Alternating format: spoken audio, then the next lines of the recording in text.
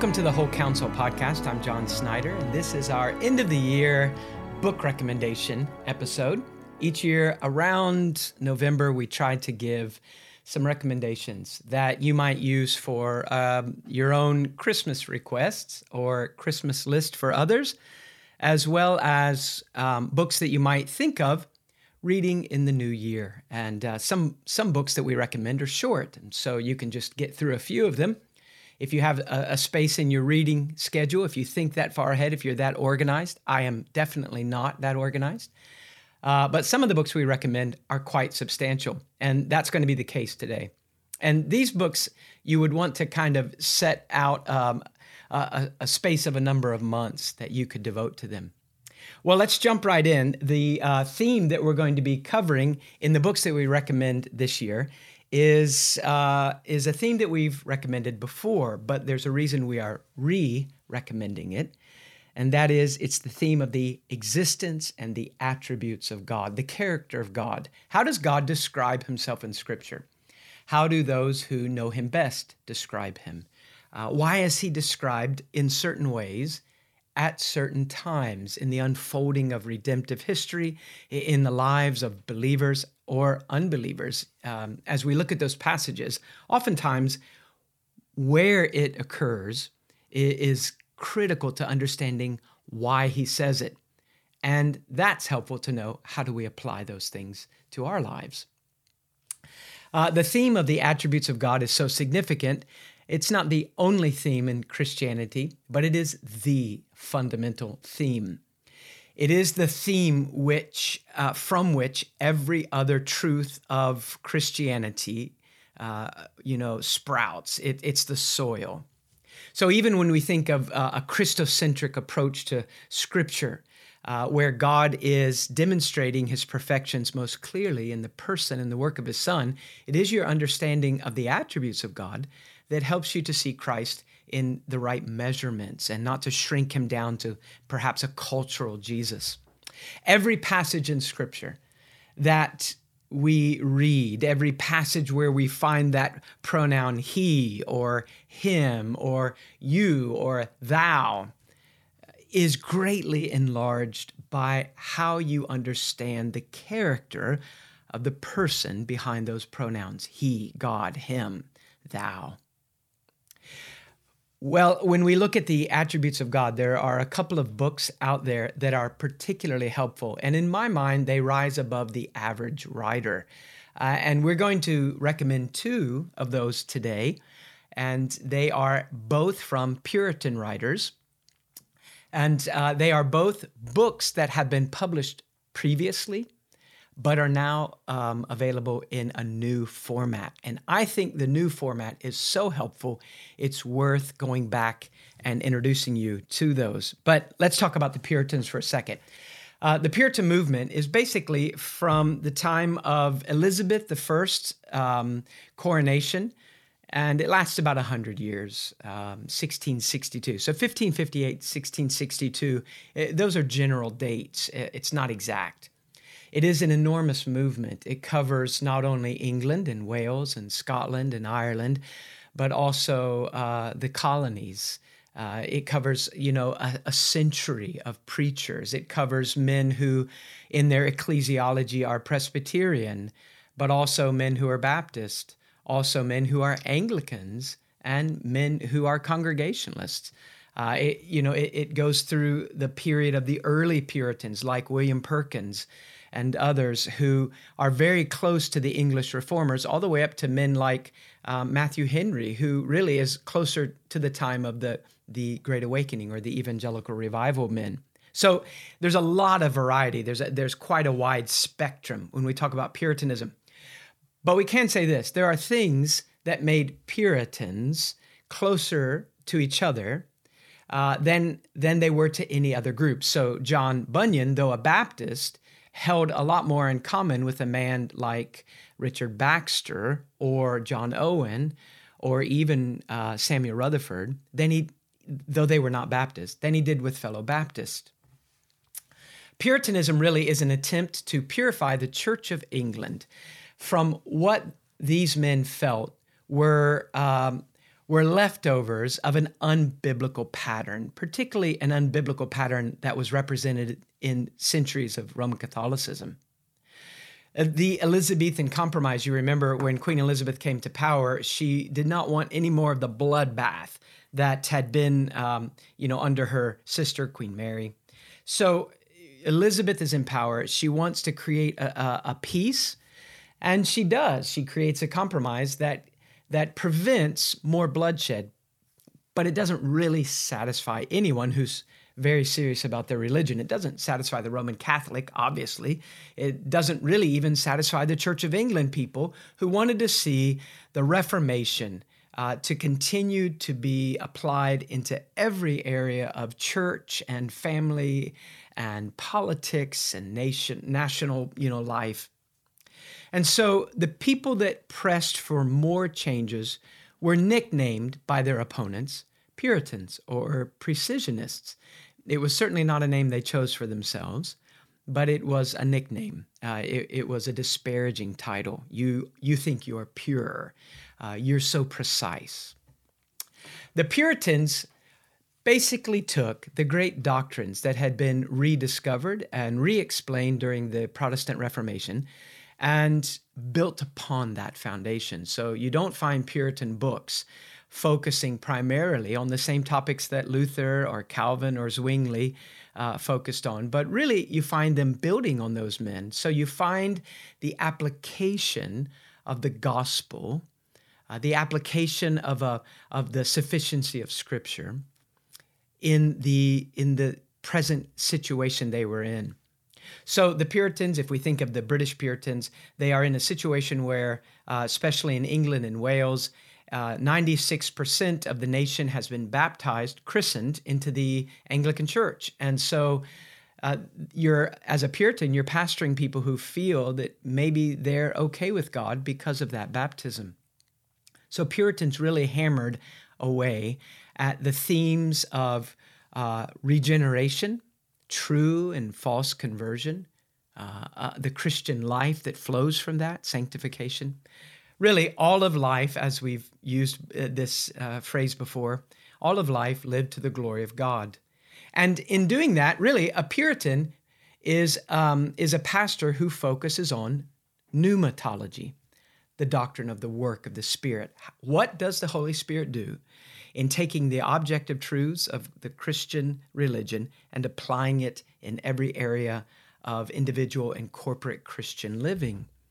So what we find in the Puritan movement is an attempt to wed the objective and the subjective aspects of Christianity. And I feel that they did really a very good job. Not a perfect job, of course. The only perfect book is the Scripture. But if you want to read writers who have the wedding of intellect and heart, of objective and experiential aspects of Christianity, I think it's very difficult to beat the Puritans. So let's consider our first recommendation for the end of the year, and that is a book that is entitled The Incomparableness of God by George Swinnock. Now, this book is available in two formats, and I want to talk about the formats later. We're going to talk about who George Swinnock is first, but here is the newest edition of this book, printed by Banner of Truth in their Puritan paperback series. If you're familiar with the Puritan paperback series, you can tell by the look of the spine and the front cover that they have redesigned the entire series of Puritan paperbacks. And these are very lightly edited key works, kind of the best of the Puritan works in the area of devotional Christian living.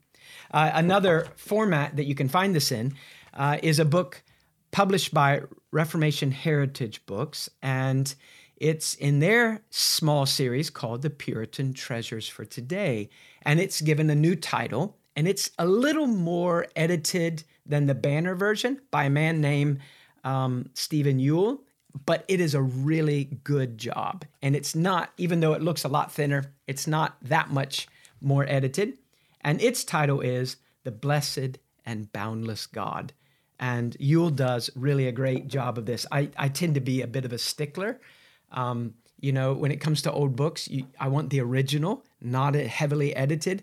But in both of these examples, The editing only takes away the difficult, archaic language and leaves everything that's helpful. So I highly recommend either of those. Now let's talk a little bit about George Swinnock, because I want to introduce you to the author. Swinnock, actually, not much is known about him. Here is a set of his books that Banner publishes, and I think volume 4 is the volume from which that book is taken. So Swinnock wrote a lot, but we don't know that much of his life. I have a book here by Stephen Yuille, and this is published by Wipf and Stock Publishers and or Paternoster. And this is a company that generally does PhDs and then republishes them.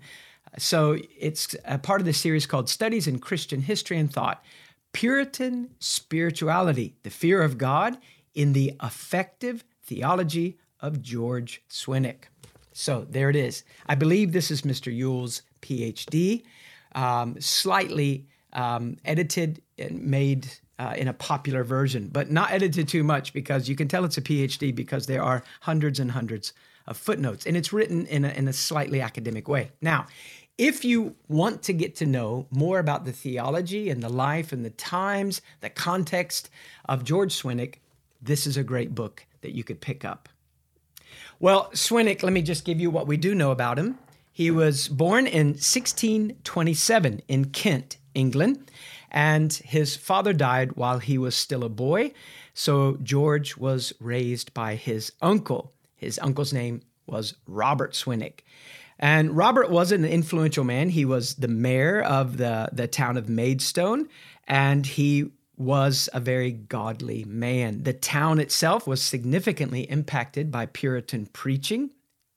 Robert would often lead the family in prayer and worship. And I want to read you a quote that George gives about his uncle's home and what it was like living in that place. And he called it the school of religion. It was a place where he learned about the Lord. He said, "My uncle's house had holiness to the Lord written on it." And then he explains what he means. His manner, his uncle's manner, was to pray twice a day by himself, once or twice a day with his wife, and twice a day with his family, besides singing psalms, reading, and expounding the scriptures to the family. Remember, his uncle was not a pastor, he's a mayor. Which morning and evening he daily did.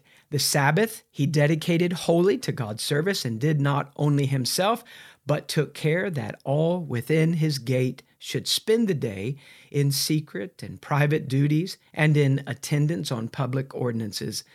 Of their proficiency by the last, he would take an account upon after their return from the assembly. That's the old way of saying after they went to church, he would sit down and talk with the servants of the home, the family members, and with George, his nephew, and ask them, what did you get from worship today? What did you learn? How are you going to apply that?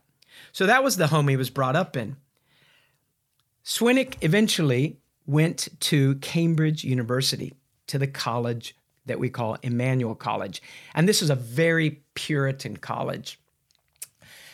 It was so Puritan that the Queen called the man who founded the college in, and she said to him, basically, "I hear that you have planted a Puritan college," and this was against, her wishes. And he said to the Queen, "Certainly not. I would never do anything against your wishes. I have simply planted an acorn from which a mighty oak will grow." It was definitely a Puritan-oriented college. And it's amazing if you look at the history or the biographies of the most famous Puritans, the ones we tend to have their books today, you'll find that so many of them went to Cambridge, and most that went to Cambridge went to Emmanuel. Eventually, he became the vicar or a pastor in 1650, where he served in Rickmansworth, Hertfordshire, until 1660. So 10 years he's a pastor. And then the Great Ejection, where the tide of political favor turns, and in 1662, the king and the newly empowered anti-Puritan parliament remove the Puritan pastors. So thousands kicked out in 1 year. And for the next decade, Swinnock serves as a chaplain in the family of Richard Hampden of Great Hampton in Buckinghamshire.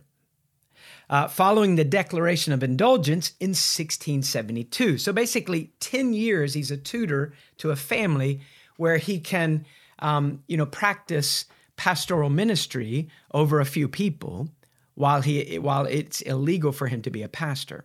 10 years of doing that. The government kind of eases up on the Puritans a few times. There's some back and forth, but in 1672, he returns to minister in his hometown, and he dies 1 year later. Well, let me tell you a little bit about the book that he wrote, The Incomparableness of God. And I'm going to use the New Banner edition to give you the description. If you look at it, it has 26 chapters. It's only about 195 pages, so it's not an enormous Puritan book. And Swinnock is one of the easiest of Puritans to read. The book is divided up in major sections with multiple chapters under each section. So of the 26 chapters, they kind of lay out like this. First, the first major section is the being of God. God is incomparable. There is no one like God. He is solitary in his glory, in his being. And he speaks about the incommunicable attributes of God's greatness, the eternity of God, the infinity of God. These are aspects of God's character, or his being rather, that are not shared with any other being. He also speaks of the attributes of God's moral goodness. And these are the communicable attributes which God does in some measure share. In the sense that, he causes that to be reflected in his creation. So the attributes of holiness or righteousness or, purity or goodness or love and patience. And these are the things that we do as we walk with the Lord. We do begin to reflect him. And he ends that first section by speaking of how unique God's being is. In the second major section, he speaks of the works of God, primarily the creation, the providence of God, where God rules over all matter, and the redemptive work of God. And he talks about how God does this work. It is effortless. He is not helped in any of these. The third major section of this book speaks of the Word of God and how there is no word, no communication from any being that compares to the communication of God in all of its perfections. And finally, he ends the book with a fourth major section, which I would say could be divided into two: warnings or admonitions. If God is incomparable, consider the incomparable guilt and shame and judgment due to those who reject this God, who reject his works, who have no interest in those, who won't listen to his incomparable word. And then finally, the exhortations or the encouragements. If you have embraced this incomparable God, desire to know him more. And he gives so many encouraging statements in that last section. Now, if you choose to read this in the other form that Ewell has edited, you'll see that one of the things he has done, other than just kind of updating the archaic language, is he has totally reorganized the chapters. So instead of having 27 longer chapters, you have 45 smaller chapters. And so all he's done is taken the major subpoints of each chapter in the original book, and he's made each of those a small chapter. So instead of having 26, 8-page or 9-page chapters, you have 46 2- or 3-page chapters. And so in some ways, he has simplified it for you. So, he has the same major sections: God's incomparable being, God's incomparable attributes, his incomparable works, his incomparable words, and then applications. But under each of those, we find that he gives the subpoints are separate chapters. So in some ways, he makes it very easy for you to work through that. Let me say the strengths of this book, whichever form you read it in, it is to the point. It is, for a Puritan, it's a pretty short book. They probably would have called it a tractate, It's kind of their idea of a pamphlet. And so it gets right to the point and says such helpful things without a lot of added explanation or sermonic material. And so if you kind of just want the nuts and bolts of the incomparableness of your God, either of these books would be helpful. It is easier to read than some other Puritans, but it is not as complete as the other book recommendation that we're going to give you. Practical suggestion, 26 chapters if you use the Banner of Truth edition. And that in my mind, you could do a couple of things with that. You could, in 1 month, read a chapter a day. As I mentioned, it's 194 pages. So a chapter a day is doable. If you don't read it on Sundays or don't read it on Saturdays, if you give yourself 1 day a week off, basically you can read through this in 1 month, giving yourself 1 day a week where you got too busy to read. And so if you were to take this and just decide that for 1 month you would give serious, earnest focus on the incomparableness of your God, I think it would be a really sweet month. I always suggest that you have a notebook or a computer near you. I prefer pen and paper, and I don't like to have the thing that I'm recording on able to, tell me that I got a new email every 20 minutes or a new text. So I like the old way. But however you do it, I would definitely have something where I can record the things that God is teaching me through this, some of the applications.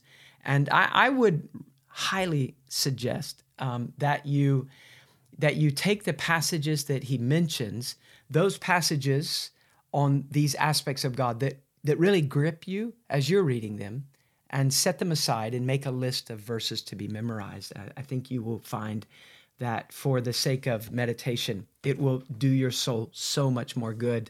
I remember reading Charles Bridges on Psalm 119, and Bridges said that passages not meditated on, he said they rarely carry any significant impact to our lives.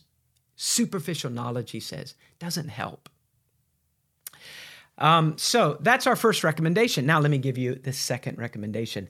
It's one that we've recommended before, but it's in a new format. So I'm not going to say as much about it, but it's these two big brown volumes, and it is The Existence and Attributes of God by Stephen Charnock. And it's been recently republished by Crossway. Now it's by Stephen Charnock, who wrote, I think Banner has a 5-volume set. These 2 red volumes are 2 of the 5. I've loaned out or lost the other volumes in that set. But the first 2 volumes are what you find in these 2 big brown books. What Crossway has done is such a helpful thing, and we'll talk about why I think this is the best format for Charnock's famous book that I've ever seen.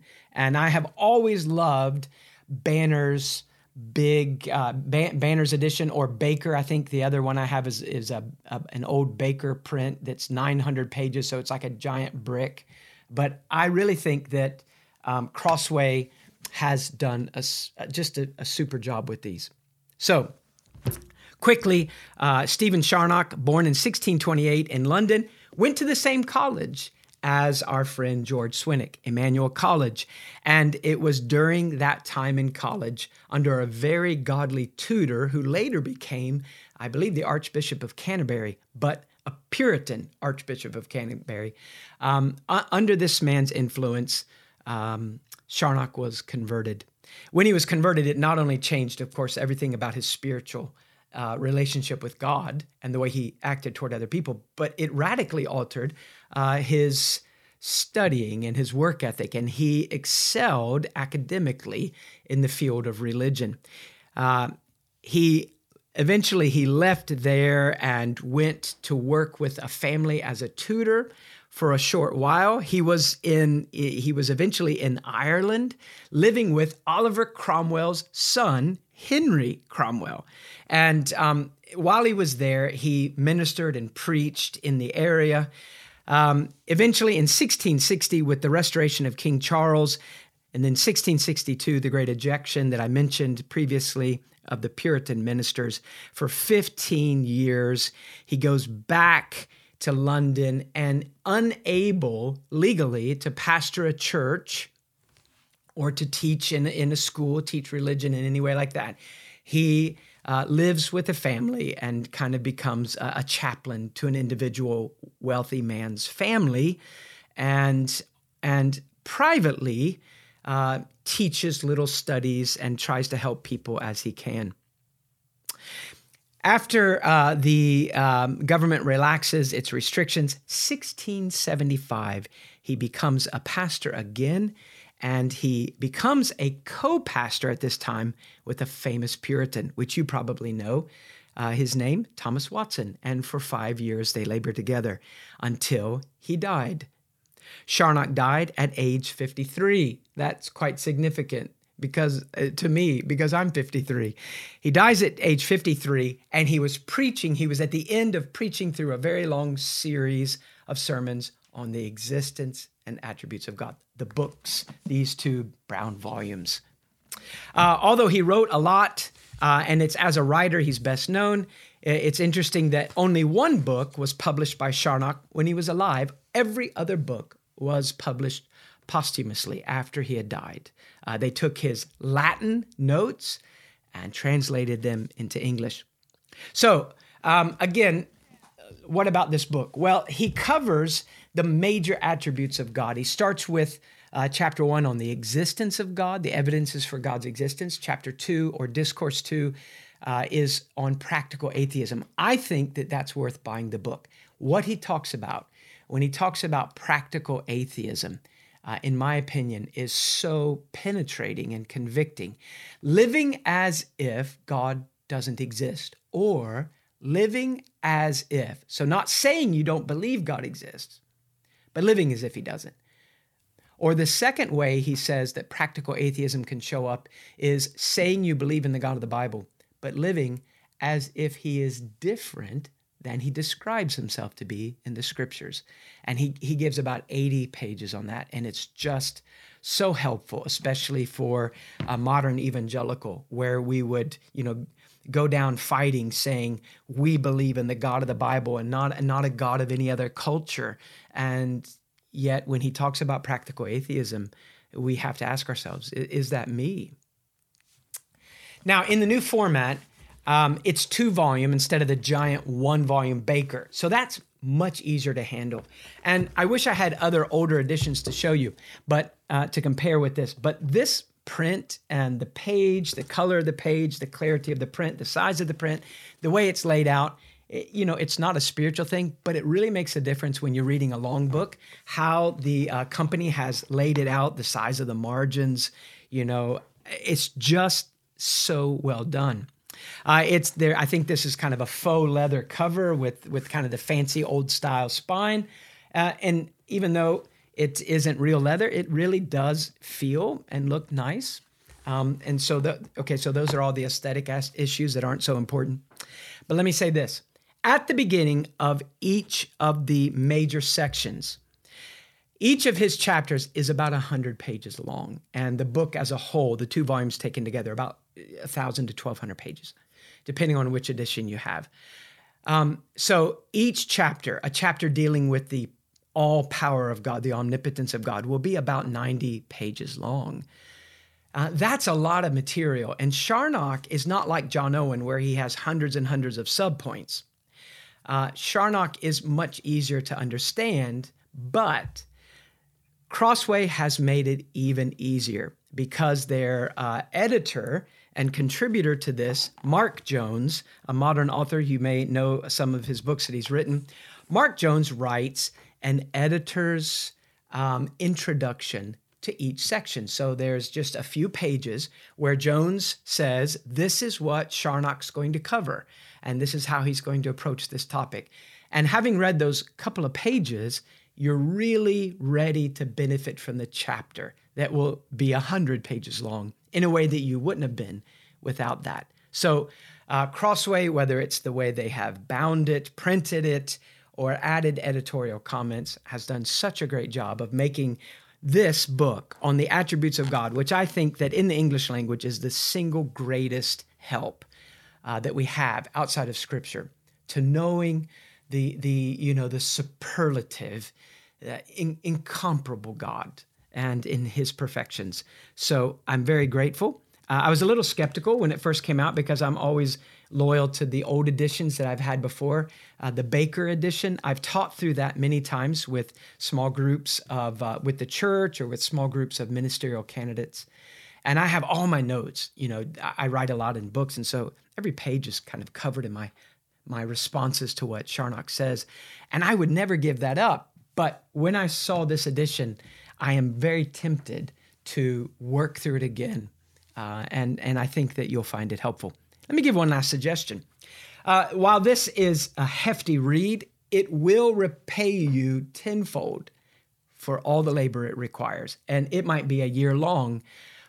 Not all large books, not all Puritan books are worth all the reading, but this is. So I cannot think of a more significant help, a more significant step forward outside of meditation on Scripture and prayer and applying that than reading Charnock on the attributes of God.